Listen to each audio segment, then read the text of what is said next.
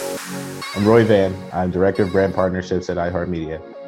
What I do is I help people fall in love with brands, and I help brands connect with their audience.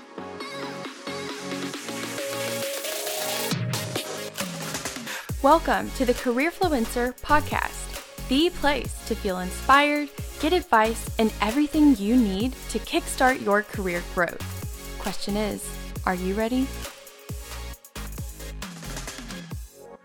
Hi, you're listening to episode 2 of the Careerfluencer podcast. Thanks for joining us. This is Cynthia Heisch. I'm the CEO and founder of Careerfluencer and your host.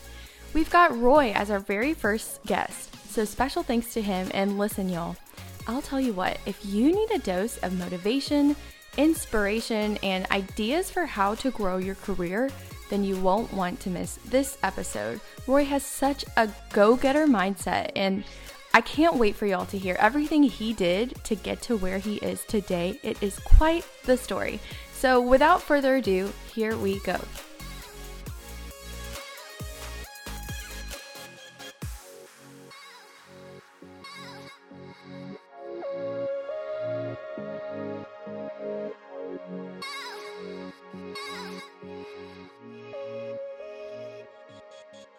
Okay, so Roy, welcome to the Careerfluencer podcast. So excited to have you on as the very first official guest. Thanks for having me. I'm excited to be here. Yes. Woohoo. So starting off, when you think about your career, you've done so many things and we can dig into that, but what kept you motivated throughout all of that? For me personally, I think my motivation has been something that's been very individualized for a long time, and that happens to be from the background that I come from. So I come from a background that we didn't really have much growing up, a single mother household, multiple siblings, small dwelling.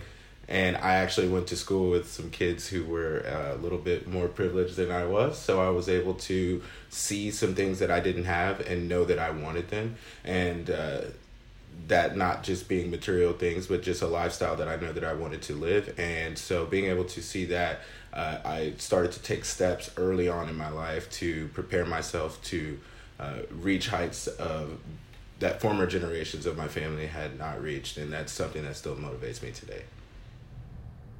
So, and that's awesome. And I think a lot of people can relate to that kind of background of thinking like, I grew up in maybe this sort of situation, but I want to create a better future for myself and for my future family and beyond even. So my question is, when you were talking about you prepared and like did things maybe differently and had a different sort of mindset, can you tell us about that? Like, what exactly did that look like for you? Well, early on, it started off really macro. It started that, like, I just want to have all of the things that people who you see who have a great life have, whether that be the nice car, the nice house, the leisure and time to do the things that you love doing. I think that's where it started, but then it quickly got more narrow as time went on. So one of the best things that I ever did was I took a time management class my first semester at UTA, and that class taught me a lot about the trade-off between time and money, or just time in general, and always having a choice between what you spend your time doing, and there's always going to be an opportunity cost to the choice that you make. And so a lot of times you start to learn early on, where especially in college where social life is huge, right? You want to always have that social life, and every time you choose to enjoy that, you're taking away from some of the growth that you could have. And so you have to know both ways when you're choosing to spend your time listening to a podcast like this, for instance, or reading a book, and trying to grow your knowledge and grow into the direction that you want and learn about where it is that you want to go. You had to learn that you were giving up something, and you had to be okay with that. And I think that's kind of where it started to narrow for me, and realize that eliminating things and focusing on where was, the things that other people who I saw as successful were doing, focusing on that is where I felt like I was going to make my most impact for myself. Yeah, I totally agree with that. And I think that's like such a different sort of mind shift, the way you look at time, because, you know, whenever people are saying, oh, I don't have time to like read books about leadership or whatever, I think of podcasts, and I literally think, I know for a fact that you are probably driving to and from work every day, twice a day, in traffic. And instead of listening to this awesome music, which we all love to do, 2 times, can you give up even 10 minutes of that? You know, like there are things that you don't even really make a decision about, but you have to kind of look back at your life. And so was that kind of like more post-grad that you started thinking that way, or was that just kind of all along? So it was, like I said early on, it was macro. So whenever I was a freshman at UTA, I had a sign above my desk that said, learn something today. And to me, that just meant learn anything. Even if it's one thing, I have to leave every single day knowing that I had a new piece of information that I did not have prior to that day. And I think that just became something that was internalized, and it's not something I typically really even think about or have posted anywhere anymore, but it's something that I do now just naturally. So I do listen to podcasts and audiobooks whenever I'm driving in traffic, and it's great. It's almost like bonus time. It's like I have to do this traffic, but I can learn something at the same time. This is a win-win. And you're bored anyway. Right. So and exactly. You're bored. And I my first job post-grad, actually, I worked in a mattress store, so I sold mattresses. And so you don't have any customers 24/7. You're sitting around, you're waiting for people to come in, and then you take advantage and you learn to sell to that customer when they come in, right? So all of my coworkers would figure out ways to get around the firewall so that they could watch YouTube and Netflix all day. And I just never saw that as a productive use of my time, because I didn't see that as a place that I wanted to be for the rest of my life.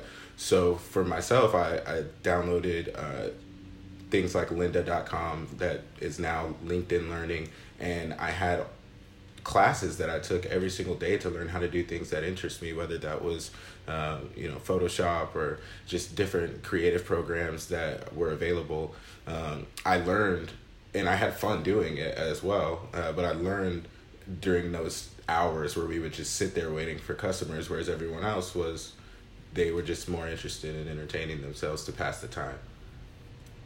And I mean, why do you think that's a thing?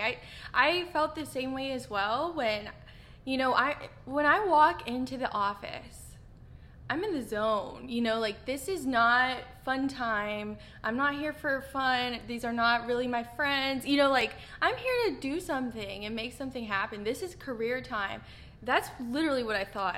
I thought everybody thought that. But, and so whenever people just like to fart around or, just watch cat videos all day, I literally couldn't relate. Why do you think that's a thing? I don't know. It's not like somebody told us, hey, you should probably not do what they're doing. I think there's a multitude of reasons that go into that, whether it be family background and not actually, a lot of times for lack of a better, this is just my view, but a lot of people didn't have the push from their parents. There's a lot of things were handed to them, and they didn't really feel that they needed to work to get what they wanted, and I think it breeds kind of a laziness that unfortunately millennials have become known for. And we had a generation of parents that were able to be in a new place in their generation that wasn't what the generation before them was in, war and all of that. They were able to be home and have entertainment and do things like go to movies and spend time with friends, and they were kind of, I guess, babied, and they ended up babying us a little bit. And there's a lot of different reasons on a personal level why people, I think, lean towards that type of a mindset. But I think that's how it's always been. I think there's always been a minority that is focused and really, really focuses on growth in their lives. And I don't think it's really been that different throughout time. I just think you've got to find those who have the same goals and mindset as you do and kind of latch on to them. And I totally agree. That was tough for me as well. Like knowing that this is not the way most people feel and think. They're not, apparently, not everyone is coming into the office every day trying to crush it and learn and grow like a little rocket. Some people are just literally thinking, I'm here for the 9 to 5. And so when you're trying to kind of like learn your way throughout the corporate mud or, figure out, okay, how can I stand out?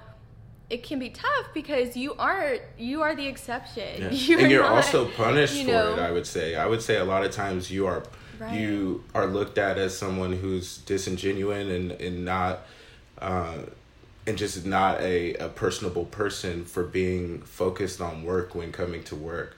And I think that's something like you can't relax, or right. Yeah, like that's there's a cultural difference definitely that I see in my office, whereas the boomers are more along the lines of making a friend with every single person in the office, and it's more relationship based to be in the office, whereas the millennial focus is I've got to eat. We don't really have the exact same economy that we had prior. If I ever want to buy a house, I've got to be on my game.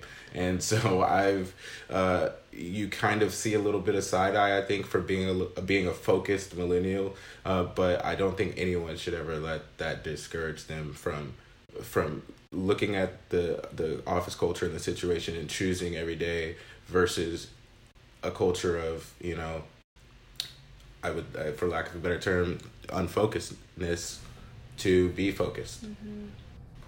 And so like let's say for people who are listening that are thinking, what the heck are they talking about? Like, what do you mean it's not always looked upon great? What are they saying? If someone has no idea what you're talking about, how being ambitious isn't always a positive thing when others see that happening, can you kind of like break that down in a nutshell, like very simple terms? Yeah, so you're told to play the game. You're told to be tactful. An example for me is one of the first weeks at an office job. I understood how the technology worked, and I thought, hey, this should be able to do this for our clients. And I was told that's just not something we do.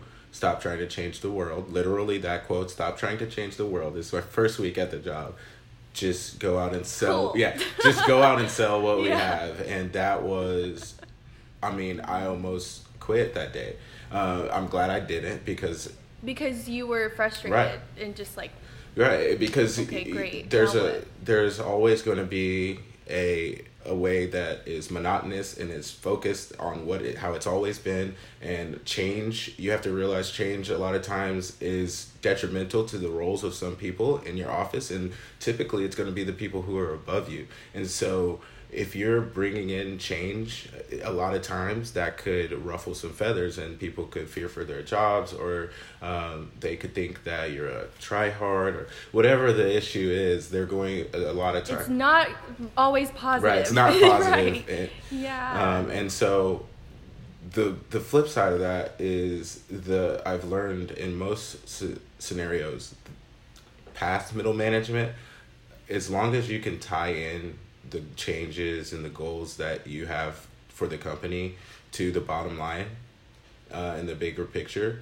typically those who are in more of a visionary position, CEOs, presidents, they're gonna be a lot more receptive than kind of in the middle of the road middle management. That might have been a little bit off of topic, but I just felt like that's something that definitely has to be said. And I think understanding the organizational culture of every single office is something that can make or break your career. I think to answer your previous question about why some people end up in that mode where they just kind of come in and they just go through the motions, do the 9 to 5 and, clock in, clock out.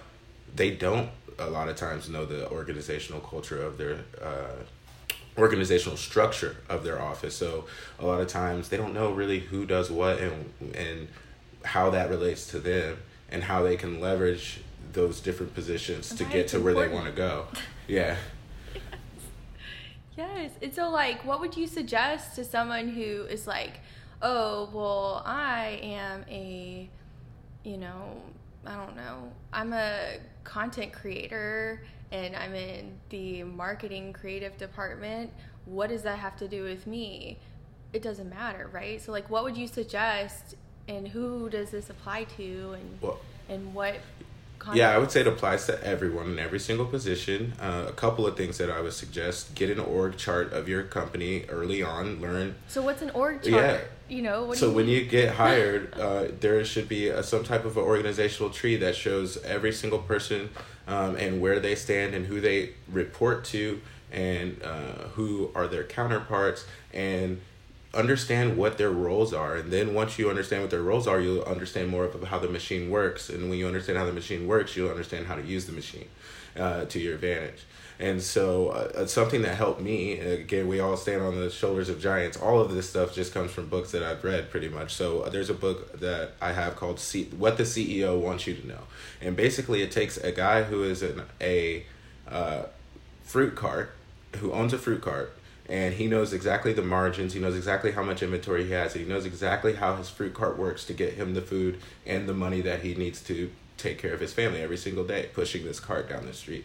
Well, they're able to relate that same message to how a multi-million-dollar corporation runs. And if you can understand how a multi-million-dollar corporation runs on the level of something as simple as how a fruit cart works, then you can understand how your company works, and then you can then leverage the different parts of that company to get to where you want to go within it.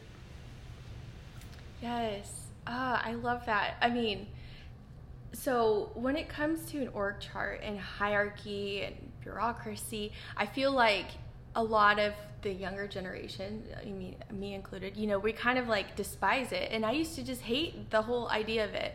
Like, you know, we need a flat structure. Everyone should be equal. Why is your idea better than mine? Why do you get to, you know, tell me what to do? Whatever. But I think that there's so much more opportunity if you totally flip that. And once I figured that out, I mean, you need to know these things. Maybe even if it doesn't apply to you, but if you want to have a multi-million-dollar company, then you're going to have one of these too. And that is so important. And that's like, you know, something that is like hard to put your thumb on, but the structure of an organization is huge. Yeah, and and it affects you. Not even if you just want to own a multi-million-dollar company, but more so, what if you just want to have a life that you enjoy and you don't want to feel like you're, you know, selling your soul or, you know, hating yourself for going into work every day and you're miserable. Or do anything besides what you're doing right Right. now. Literally, I think you should know about what an org chart Mm-hmm. is. Yeah. So, okay, let's say like as you're moving along and you're learning and you're figuring out these things, was there anyone that you like looked up to especially? Was it like the leaders at your company, or was it outside people you read about, or did you have a mentor? Like, who inspired you? I think it depends on which different job we're speaking at too, but at certain places, I would find the first person who was the most successful and I would just shadow them. Whether they knew it or not, I was trying to learn little bits of information, and I come from a sales environment, so this is something that's pretty common, especially in a retail sales space, but being able to pick up the tricks of the trade from the best person in the office, the best salesperson in the office, the person who's in the role that you want to be in, just learning what it is that actually makes it work for them, and then learning how you can take that and make it into something that works for you. And that might be something you intentionally go out and ask for, or it might be something that you just kind of do on the slide. That's up to you, and that's up to the culture of your company. But at the end of the day, there were people who in both roles. So I had mentors that knew they were my mentors, and mentors who didn't know they were my mentors. You're just like clinging to Right. them. Yeah. Uh-huh. That's what I did. Yeah. Yeah, for sure. But really, there's really nothing, I hate to say it, there's nothing that a mentor can directly teach you. It's just going to have to be something that you kind of absorb by osmosis of being around them, versus just being something that they're going to say that you're going to remember forever, because it's typically not how that works. Oh my gosh. I have to stop you because yes, your mentors. Okay, so everyone emphasizes find a mentor, find great mentors. yes, do that. But the other part that I didn't know about, okay, and realized was that they can only tell you so much. And I'm pretty sure I drove my mentors crazy, because as you're bumbling around trying to do all this stuff and accomplish all these things and pitch ideas and be a go-getter, things are coming up that you don't know how to handle all the time. And so what I would do was go straight to my mentors and say, this happened, what do I do? And there'd be times where they just kind of leave me hanging, and that was a bit stressful. So I think that's so important. It's the second half that's missing. Yeah, so I would say they could become a crutch, and the other thing is, I don't think you should formalize it. More times than not, the most I got out of mentors was informal. It was just people who I considered, and quickly, I think you should not become a subordinate of your mentor. I think you should very quickly put yourself on the same level as your mentor, because that kind of mentor-mentee relationship could be detrimental. It could make them maybe not want you around as much if you're badgering them 24/7, or if they just feel like it's taking away from their day-to-day, that what they have to get done. But more so, if you're able to just be inquisitive about what it is they have going on, and you want to just learn more and be around and be at their events and do the things that they do, and just be there, you'll get the mentorship, and I think you'll get it stronger than if you were to say, hey, you're my mentor, I'm going to follow you around, I need to ask you questions whenever I have something going on that's, what pertains to me. I think that's almost a selfish way to go about it, whereas if you just are around them, it would work way better, and then you can do things that they need. It's definitely more natural, and you can be an assistant of what they need done, and you help them do the things that they need to get done. And then that's someone who's always going to be there whenever you're wanting to switch companies, or you're wanting to get a friend a job, or whatever it is you want to do. That's how that is going to be able to work. They'll be there. Right. And I think that's so important too, because I've had people to ask me, like, literally, like, hey, will you be my mentor? And I'm thinking, what? That's just not a thing, y'all. So you have to, it's kind of hard, because especially if you want someone that's a really good mentor, they're going to be usually the hardest to kind of get their time, because they're busy doing awesome stuff. And the last thing they need is to go and have a little tag along everywhere that they go, asking questions. I would say they're gonna be not. I would almost disagree with that, because of the fact that they are gonna be the hardest to get their time if you go up to them and say, I want to be mentored by you. However, if you just go to their things and you go to their events and you just help them out, and you see what it is that you learn, what it is that they're trying to accomplish in whatever project they have going on, and you figure out how you can help and be a part of that goal, then all of a sudden you're in there and you didn't have to ask anything. You just did, and you helped. And And I think, to encapsulate that, it's you have to give as much as you're getting out of it. And at first I think, I have no idea how I can be beneficial to this VP of our company, because I know nothing and I'm a big ball of confusion, but you got to figure that out real quick. So just do anything you can and think of literally anything to try and add value to their life, whether it's, I don't know, they're like, oh my gosh, I have to, organize all these papers. I would say, I'll do it for you. How can I help? Because it's hard to think of ways that you can kind of bring value on your own, but you've got to do it. That's so important. And that's how the authentic, long-term, strong kind of relationships come about. I think you touched on a great point. You said, I don't think I have anything to give, but time is always there. So even if you don't have anything to give, if you could free up some of their time, you're giving something. So just be hands and be a body for them, and help move things off of their plate, and then you're giving without even having anything to give. So to kind of wrap up, the last thing I would say is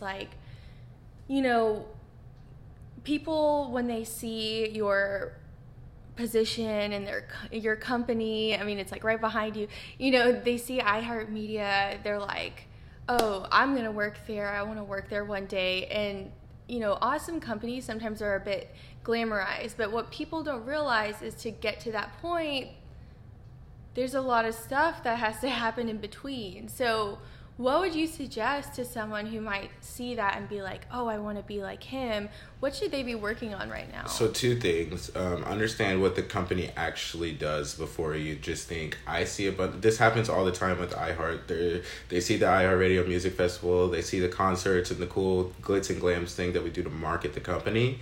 And they're like, I want to work there. It's so cool. And I'll get reached out to a lot of times. Before my title was Director of Brand Partnerships. Now I understand. But I would get reached out to with a title that obviously I cannot hire you. And secondly, I don't know what you want to do and you don't know what you want to do here. You need to kind of carve out that opportunity and know what it is that you want to do at that company. And the way to do that is to understand one. And you're talking about, just to make sure for clarification, you're talking about like people would just see on LinkedIn like, oh, he works at iHeartMedia, and they would just send you a message, hey, can I get a job? And that's about it, right? So okay. Know who's hiring. So a lot of times if you see a job posting, the person who posted it is typically the hiring manager. So find their LinkedIn, find their email.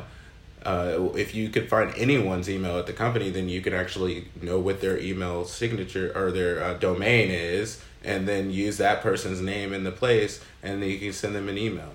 And make sure that what you're reaching out to is adding value to their day. If they're going to click on your email, they want to see someone who knows exactly what they're coming after, not just, hey, do you have any jobs available? They want to know, hey, I noticed that you had a job posting for this role. Here's how I'm qualified for that role. Here's my resume. And that kills, they're not going to go spend, even 5 minutes of their day to figure out whether or not you're qualified for the positions that they have available. You need to come ready whenever you reach out and have a focus in what you want to do and an understanding of what that company actually does, and then knowing who to reach out to at that company. And so what if they're thinking, oh, I'm fresh out of college and I've applied at iHeartMedia 17 million times. I have no experience. How do I gain experience? Or, I keep getting rejected. What should they do instead of just twiddling their thumbs in the meantime? So the best thing I could do is just tell you my experience, right? So I did apply for iHeartMedia directly out of college and I didn't get a response. I quickly learned that in order to be able to do the job that I wanted to do, I had to be already doing it a lot. It's a meme you see everywhere. It's a joke that, people want to hire someone with 5, 10, 20 years experience fresh out of college. It's like, what? How? Well, we live in the internet age. You can do any job you want on your own. You might not make a ton of money doing it. You might not be super uber successful doing it, but it shows initiative and it shows that you understand what it is that you're doing. So I ran a promotion company in college, Dallas Nightlife. We did promotions every week and we helped nightclubs get people in. I took that experience and I spoke about it in an interview that is not necessarily the exact same thing, but what it showed the interviewer was that I was able to get up every morning without being told what to do and go and try to make something happen in my day, which is the essence of outside sales, which was the job that I was applying for. And so I was able to get the job without any media experience, learned the media along the way, and then applied some of the things that I learned through that entrepreneurial venture as well as the sales job that I had was successful at before. I was able to pair that into something that looked like a good candidate for the job that I applied for without even having any media experience. And I really love that story because not only, so you applied, got rejected, and instead of saying next, on to Google, instead of just giving up and instead of picking another similar company, you said, well, I'm just going to make it myself then. I'm just going to figure it out. And you created that entire thing on your own. It's not like you even went and worked for another kind of similar company. Like, you just didn't take no for an answer. And I love that because that shows that even if you're thinking, oh my gosh, I can't get a job anywhere, I mean, that kind of says to me, life is kind of pushing you in the direction where it looks like you have to DIY it, on your own, and don't just give up if that's really what you want to do, because clearly it paid off for you. And I've seen many times in stories where that's happened. So I love that. Yeah, and I had no idea. It was 5 years later. It wasn't even something that I had even remembered until after I was already interviewing, and I was like, wait a minute, I applied out of college, and I was probably that kid who just shot out some resumes or filled out something online and just hoped that I got a call back without even knowing what the role entailed. And that's why I didn't get the call back. But I went out and I learned a lot about what I want to do and what I can do. And I learned that company was something that was still in my line of sight of where I want to be. And so whenever I did have more experience, I was able to call back and get the interview. I love that. Roy, thank you so much. This was so jam-packed with really great stuff. I really appreciate you spending your time. Thank you. Thanks so much for being with us today on the Careerfluencer podcast. I hope you're feeling inspired, energized, and maybe learned a thing or two as well. Hey, before we go, grab your phone and text CAREER to 33777.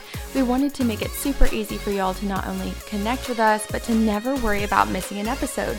It's free to do and only takes you 2 seconds. So right now, text CAREER CAREER to 33777. And last thing, we'd love your support to help us grow our Careerfluencer community, continue this podcast, and inspire more people. So make sure to hit subscribe and rate our podcast, then tell your network about us and tag us on social at Careerfluencer so we can thank you. That's all for now. Once again, this is your host, Cynthia Heisch. Stay tuned, and I'll see y'all next time on the Careerfluencer podcast.